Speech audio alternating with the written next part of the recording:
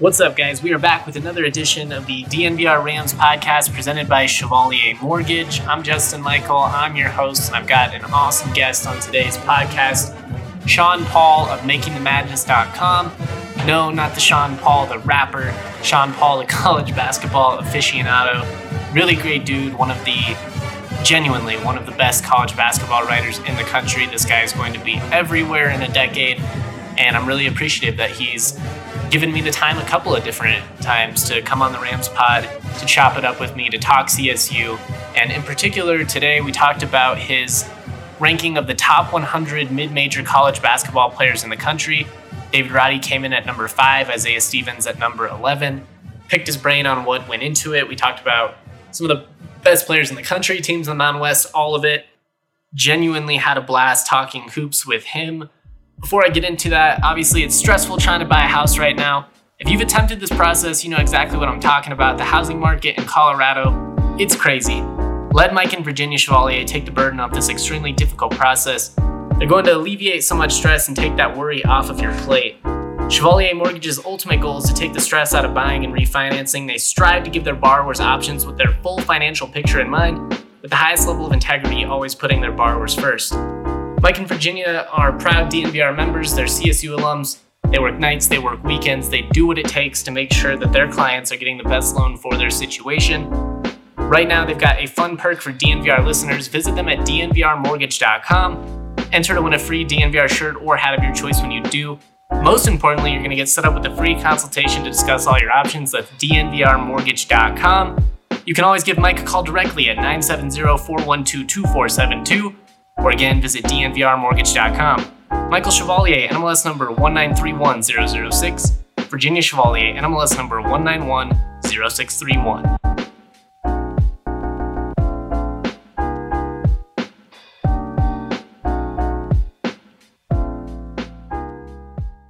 All right, joining me on the DNVR Rams podcast presented by Chevalier Mortgage, we've got a fun guest today, Sean Paul of MakingTheMadness.com. One of the best up-and-coming basketball writers in the country. He's got the Jeff Goodman brand of a stamp of approval now. Man, what's the glow-up been like over the last 6 months? Man, I appreciate the kind endorsement there. Very much appreciated. But it's just cool to see all the recognition for, my hard work that I've put in. I'm still going to work as hard as ever. And, obviously the ultimate goal is to be one of the top college basketball writers, journalists, whatever you want to call it in the country. So until I'm there, and even when I'm there, I'm going to keep working, because college basketball writing is, my passion. So that's what I want to do for the rest of my career, for sure. I love it, man. And I'm not just trying to butter you up because you're on the podcast. Genuinely a big fan of your work, and I think it's cool to see the college basketball community as a whole, kind of recognize your talent. That's one of the great things about college basketball I've noticed is, a lot of the fans that are really into it, they tend to find, some of the best guys. You don't necessarily have to be at ESPN. If you, produce good quality work, people will find you. And, that's clearly been the case with you and everybody giving you the recognition, which is awesome to see. But, the reason I brought you on, obviously, is to talk about your list. You did a massive rankings, top 100 players in the, non-Power 6, G5, however you want to phrase it.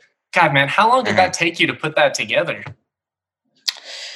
So last year I did it last year's my first time really writing, and I did it in June. So I feel like I did it way too early last year, and it took me way longer last year. But this year I was a lot more familiar with the rosters and all that, so it was a lot easier this year. I would say over a span, I posted it last week. I would say probably 5 weeks ago I started with a list of 200 plus guys and just started chipping away from there. And then slowly I would say the writing portion of it probably took about, 15 to, 20 hours maybe, just to get all the right words I wanted in there and editing it and all that. So it definitely took some time, but it took me way longer last year. That's fair. I mean, I guess once you have the groundwork laid, it can kind of come easier from there. But I'm just kind of curious, how much, did you agonize over, the little rankings and stuff? Because that's one of the things that I really struggle with whenever I do any type of top 10 this or top 25 that. Like, it's like trying to figure out just the little nuance of, oh, I don't know, this guy's really good and this guy's also really good. So, who do I side is slightly better and why? Like, did you lean more on, the eye test? Did you lean more on numbers in those instances? Just kind of what was that process like for you? Yeah, I always like leaning on the eye test. That's probably what I mostly do. And part of that is just, I've watched a lot of all these guys during the season, but even on some guys, I went back and watched some more tape and just wanted to, get in my mind again because there hasn't been college basketball since April, I guess, technically, and then March. But for the most part, a lot of these guys haven't played since like early March. So like I haven't watched these guys in quite a while. So just getting refamiliarized is something I wanted to do for sure. And I'm going to do that more as we get closer to the season. But I had a good idea in my head of what all these guys were because I've watched them all a good amount. But the biggest thing for me was how should I consider a guy on a winning team compared to a guy who's an average like 17 or 18 on a losing team. And I sided with the guys on a winning team because at the end of the day, if you're going to be on an all-conference list or if you're going to be on an all-NBA team, they're not going to put some guy on one of the worst teams in the country, on the top 40 of the list or whatever you want to say. Like Luka, a good example is Luka Garza a few years ago. He had better stats than Obi Toppin across the board. But Obi Toppin was on the significantly better team, so he won National Player of the Year. So that's kind of how I looked at it with some of these guys. Like Rayshawn Harrison from Presbyterian. I think he's one of the best scorers in the country, but his team sucks. So I had him like 90th. And, he's probably be a lot better than that, like individually, but the team's not very good. So that was kind of a tough one, but that's kind of how I leaned on things a bit. I like that, though, because ultimately, what is the greatest, indicator of success? It's winning basketball games. And I mean, I think a good guy to kind of talk about that is, Bryce Hamilton. I think you had him around like 40-ish or 50, he's a really gifted scorer. He's a lot of fun to watch, but those UNLV teams haven't won a whole lot of games since he's been in town. Yeah. Part of it with Hamilton is, he's not the best defender, but he's got the tools to be a good defender. I think a lot of that's effort. If he shows effort all the time, I think he can be a very good defender. But part of it also is he is extremely inefficient. Like you said, he's fun to watch. When he gets going, there's nobody stopping him. Like, you can put multiple guys on him. He's going to score the ball. But when he's not going, he is tough to watch. So that's another thing. Like, how much does his high volume scoring contribute to winning? That's another thing I had to look at a lot. Like him, Teddy Allen, who's now at New Mexico State. He had 41 in a game against Penn State when he was at Nebraska last year. But Nebraska was terrible, and no teams where Teddy Allen's been like the main guy have won consistently. And it's tough when you're that high volume of a scorer to be able to have a winning team around you. And I think you really have to be efficient if you're going to be shooting the ball that often. So I think with a guy like Bryce Hamilton, I think UNLV is going to be much improved from what they have been in recent seasons. But Hamilton's really going to have to be more efficient or take a step back on the offensive end a little bit and be less of a shot hunter if UNLV is going to be any good. I like it. I'm really curious to see what happens out there with Kruger. I think that was a pretty good hire. I mean, I think one of the things we talked about when you came on a couple months back is that program just kind of needs a little bit of stability. And, I think Kruger has the potential to bring that to him. But obviously, I kind of want to talk about David Roddy and Isaiah Stevens. CSU fans were stoked that you had, both of those guys in the top 15 with David Roddy at number 5, Isaiah Stevens at number 11. One of the things that really stood out to me, Colorado State, the only other team that had multiple guys in your top 20 was Gonzaga, who had 3. What does that say about the Rams and kind of the state of this program? I think they're in a great spot. I remember, I've said this numerous times on different podcasts, but I remember this one specifically because you are a Colorado State guy and, you do a tremendous job covering Colorado State and all that. It's, yeah, of course. David Roddy and Isaiah Stevens, they could have transferred anywhere they wanted to. They didn't. They decided to stay at Colorado State, and I think that speaks to the culture Nico Medved has there. He has a really good staff around him. and I think that they're going to continue to win a lot of games, and that's the big reason why I had them so high. I think Roddy's a great player. He can defend. He's not tall, but he's super strong. He has a big body, can shoot the ball. I think he's a much better shooter than his numbers indicated last year. He can drive, he rebounds. Yeah, he really does it all. So that's why I had him fifth. And Isaiah Stevens, he's just a tough guy to defend. He's super quick. He can really shoot the ball. He's a good playmaker. He's a good on-ball defender. I think he brings a lot to the table. And I think having him 11th was a little underrated. I think I had him like 8th to start, and I moved him down a little bit just because other guys I put ahead of him. But I think 11th, might be like, I didn't love that ranking. I think he could have been top 10. That's good to hear. I mean, CSU fans, they obviously love Isaiah Stevens, and that's it's always going to be the case when you've got multiple guys that are kind of the face of the program. I think Stevens at times can get a little bit outshined by David Roddy's spotlight, just given, he's like the fan favorite. He was the guy everybody was stoked about when they were coming in. But I mean, it's been Isaiah Stevens that's been, their consistent guy. Roddy, he really struggled defensively his freshman year. He got significantly better as it went on, and he made massive strides last year. But Stevens has just been that guy from day one. It's been clear that like he belongs and that he kind of just sees the game in a different way. And I'm really looking forward to those CSU Nevada games this year. And obviously I'm sure you are too, with you having Grant Sherfield Jr. ranked number 4. I mean, that could be a showdown between two of the better young guards in the entire country. Yeah, Grant Sherfield, I mean, he's just incredible. I mean, like you saw last year, I mean, if he doesn't make that shot against Colorado State, they're probably in the NCAA tournament. He just has that X factor. He has that killer instinct, whatever you want to say. Late in games, he's that guy that wants the ball in his hands, and if you're the opposing team, he's going to shoot the ball, and he might get a bucket. I mean, he has that Mamba mentality. He has it all. I mean, Grant Sherfield's just a different kind of player. We got into it a little bit the last time you were on the podcast, and you kind of talked about Nevada, being the front runner in the conference going in, at least in your opinion. And I've seen you kind of reaffirm that a couple of times online. But just as you've dove like more into these teams, how close are CSU and Nevada in your book? And, what do you like about Nevada? What do you dislike about them? And then, same for CSU. I've actually changed my tune a little bit. I have Colorado State ahead now. So ooh, I like to hear it. Yeah. And the main reason is because I like the potential for a small ball lineup.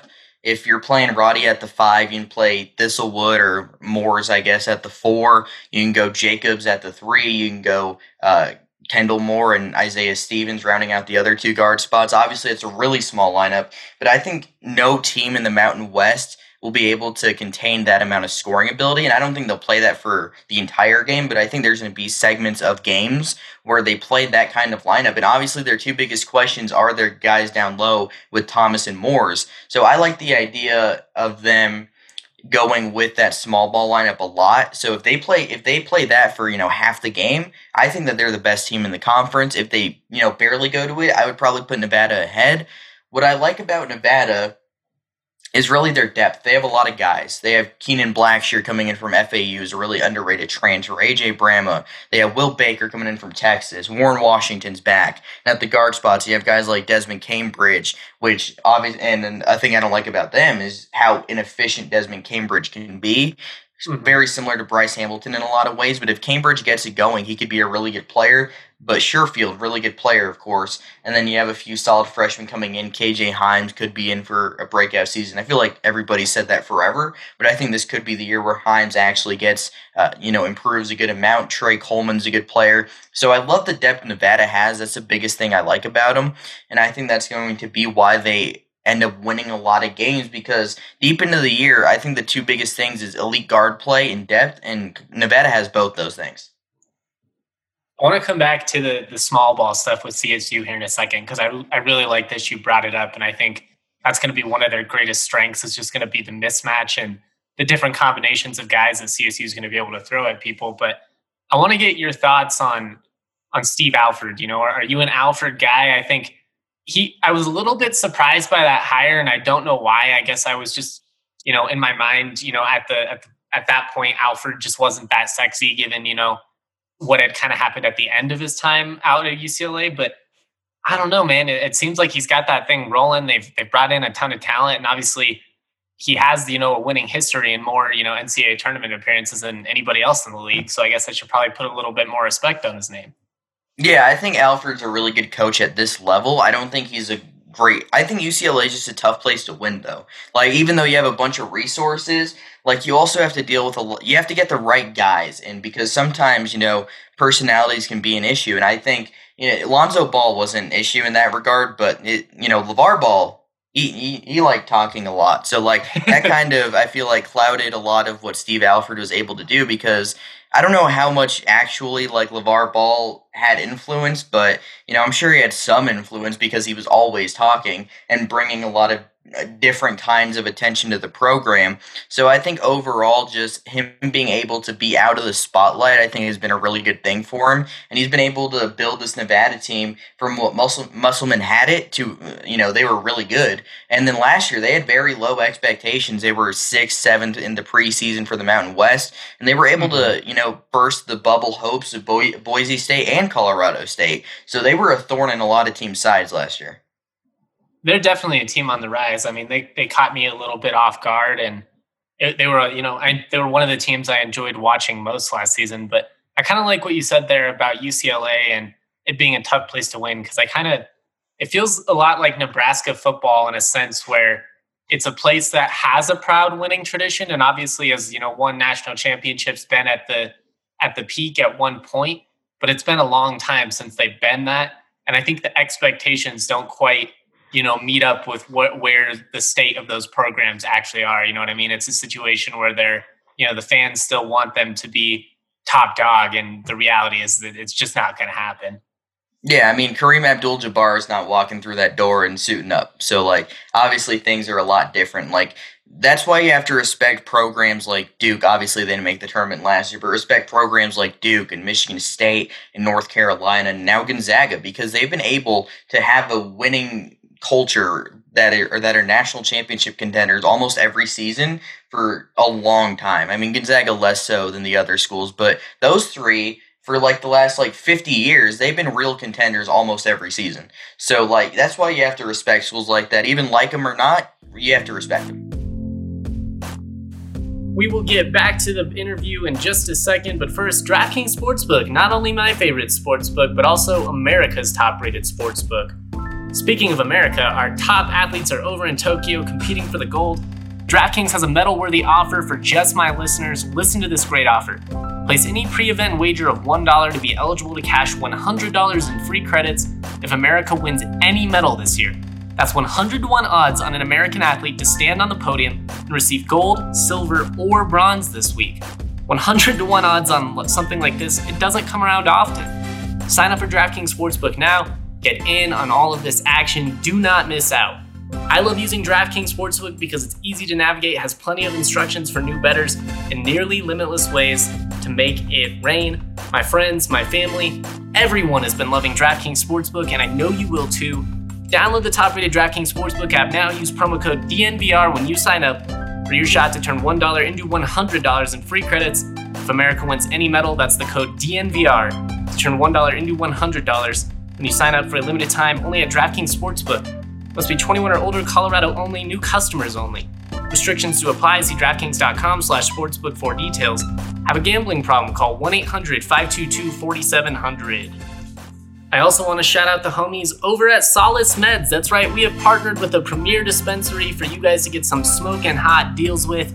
Solace Meds has 4 convenient Colorado locations, 1 in Fort Collins, 1 in Wheat Ridge, 1 off of Broadway, and 1 just blocks away on East Colfax from the DNVR bar. Solace has some banging deals the entire month of August. Here's a few to look forward to. Dixie Elixirs are 2 for $30. That's Eric Weedham's favorite. Genuinely a DNVR top choice. I mean, RK, Weedham, Lindsay, they all love the Dixie Elixirs. 20% off Spectra products, 25% off Ripple. Silver Shelf Flowers, 15% off. Connoisseur Shelf Concentrates are 15% off. The deals are endless. Now, if you're still on the fence, and I don't know how you could be, this is going to put you over. DNVR20, the code is going to save you 20% off your entire order, but on top of that, if you go to any location of Solace Meds, with code DNVR20, you're going to get a free Solace bar or King Cone with your purchase. That's 20% off everything and a free Solace bar or King Cone when you use that code DNVR20 at checkout. Solace Meds makes your cannabis shopping experience a delight. You can head to their website, view their menu, order online, pick up at your convenience. Just head to solacemeds.com, purchase from there, use that code DNVR20. If you're in FOCO, if you're in Wheat Ridge, if you're in Denver, Solace Meds is the dispensary for you.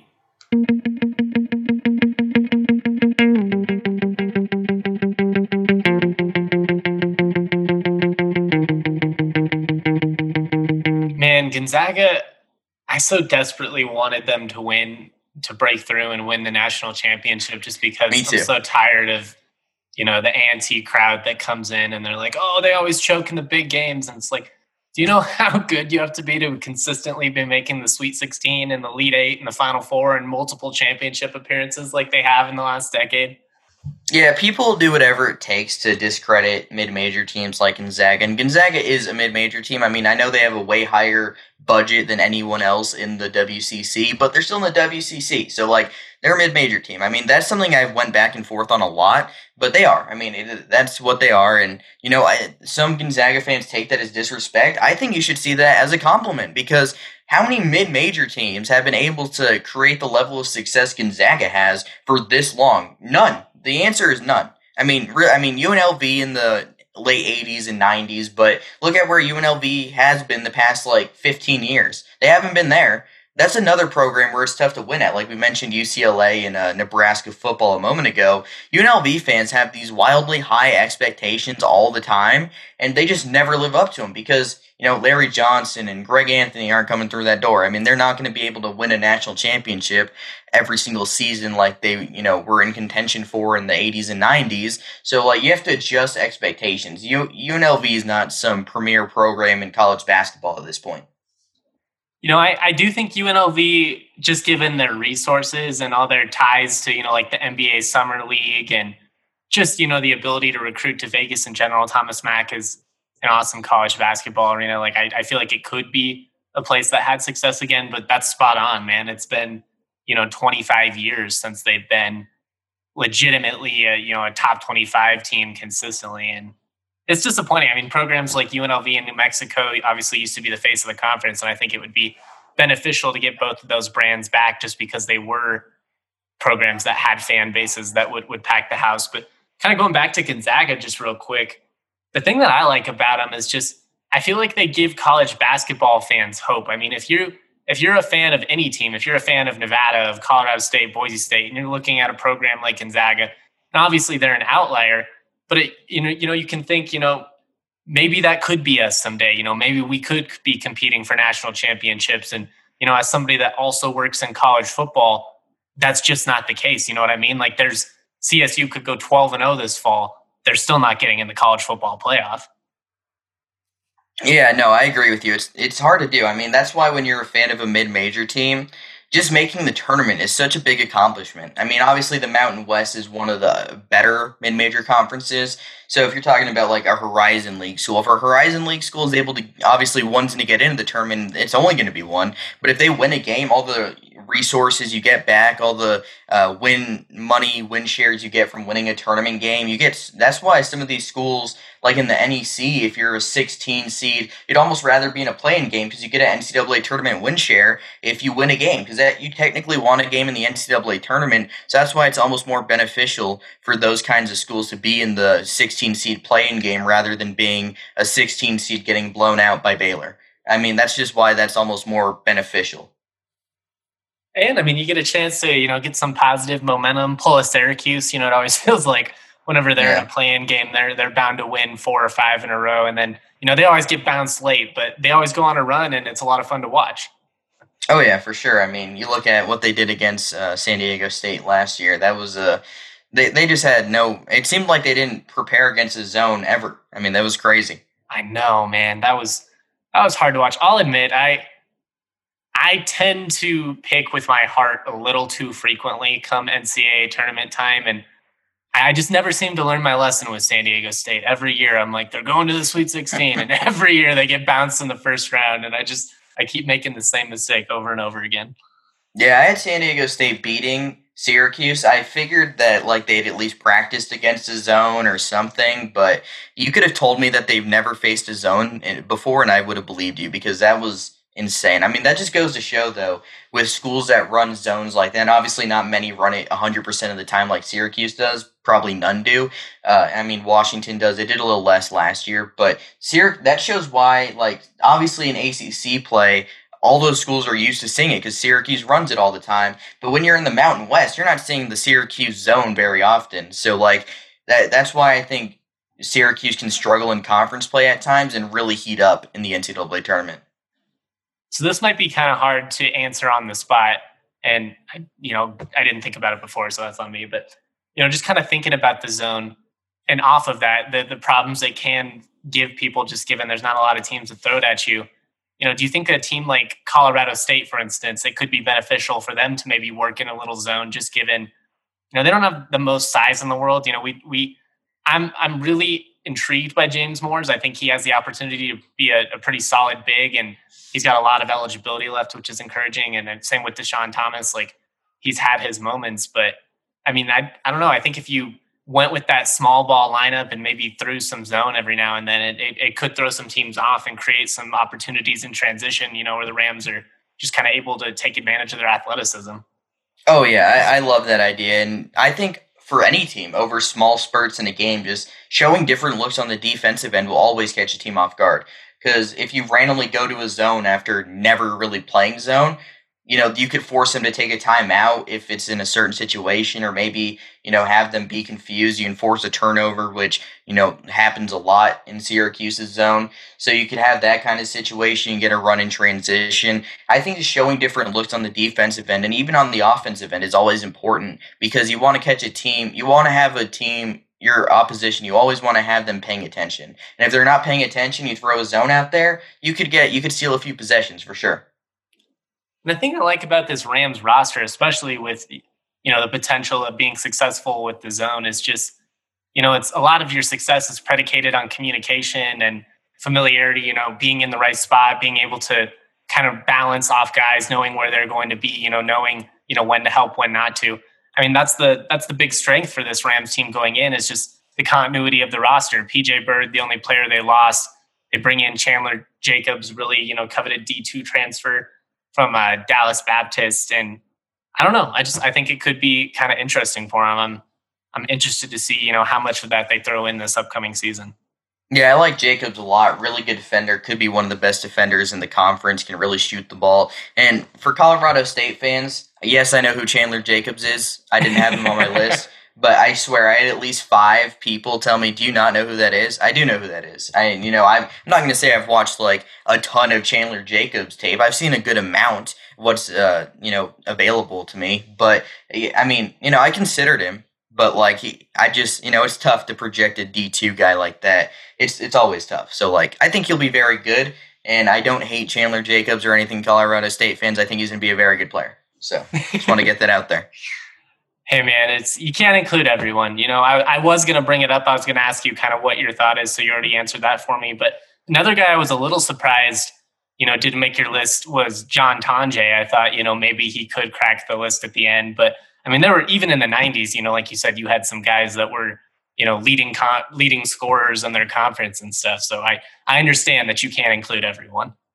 Yeah, I think Tonje brings a lot of different things to the table. He can defend. I'd like to see his 3-point, and I think he's a lot better shooter than the 31% he shot last year, but I'd like to see that be closer to like 37. So if he takes that jump, then he'll for sure maybe be considered. But again, like, he's going to be a key contributor to a winning team, but is he going to average double figures? Like, I don't know, maybe. But it won't be more than like 10 probably. And that's the issue St. Bonaventure fans had with my list too. They're like, how's the entire starting lineup not in here? And I'm like, well, because it's tough to include an entire starting lineup that when like 3 of the guys are going to average 11 points per game.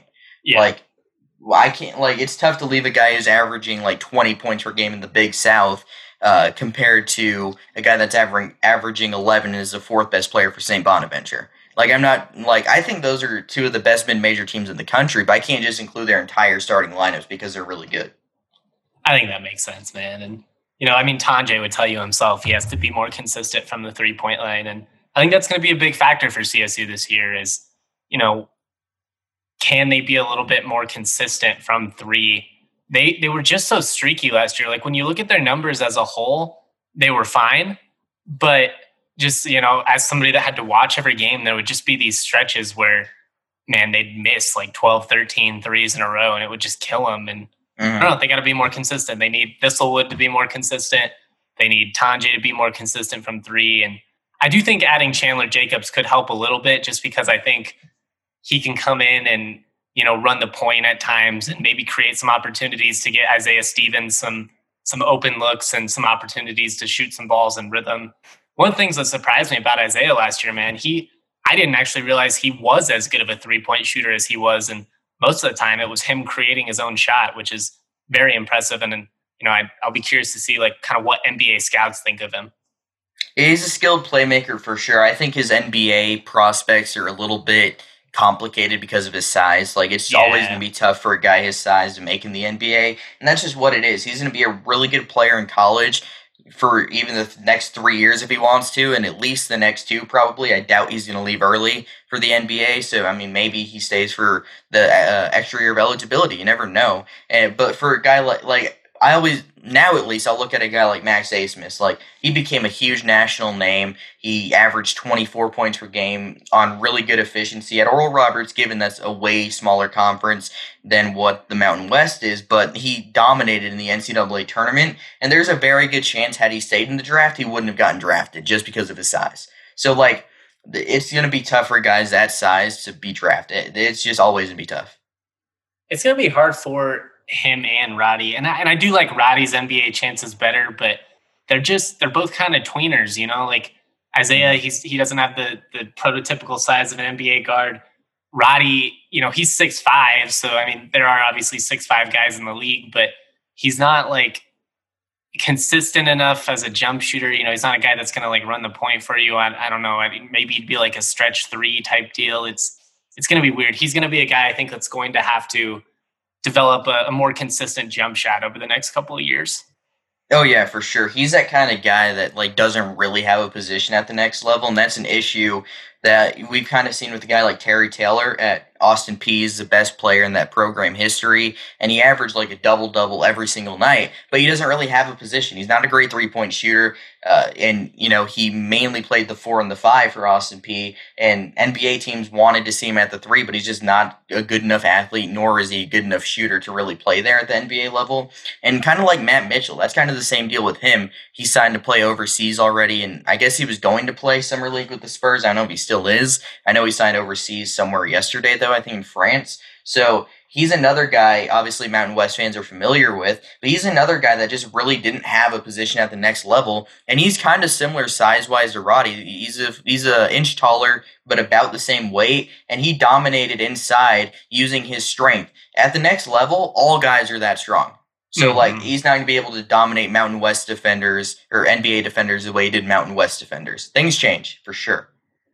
That's kind of what I wonder with Roddy as well. Obviously, like, a lot of his success it just kind of stems from him playing bully ball and being, bigger, stronger, tougher than everybody around him. And, like you said, everybody in the NBA is that big, but I don't know. He's a special talent. I'm really excited to see this CSU team this year. I'm trying to kind of temper my expectations a little bit. And I'll be honest, you guys like saying the Rams are going to be good, it doesn't help the cause because it just only reaffirms my excitement that much more.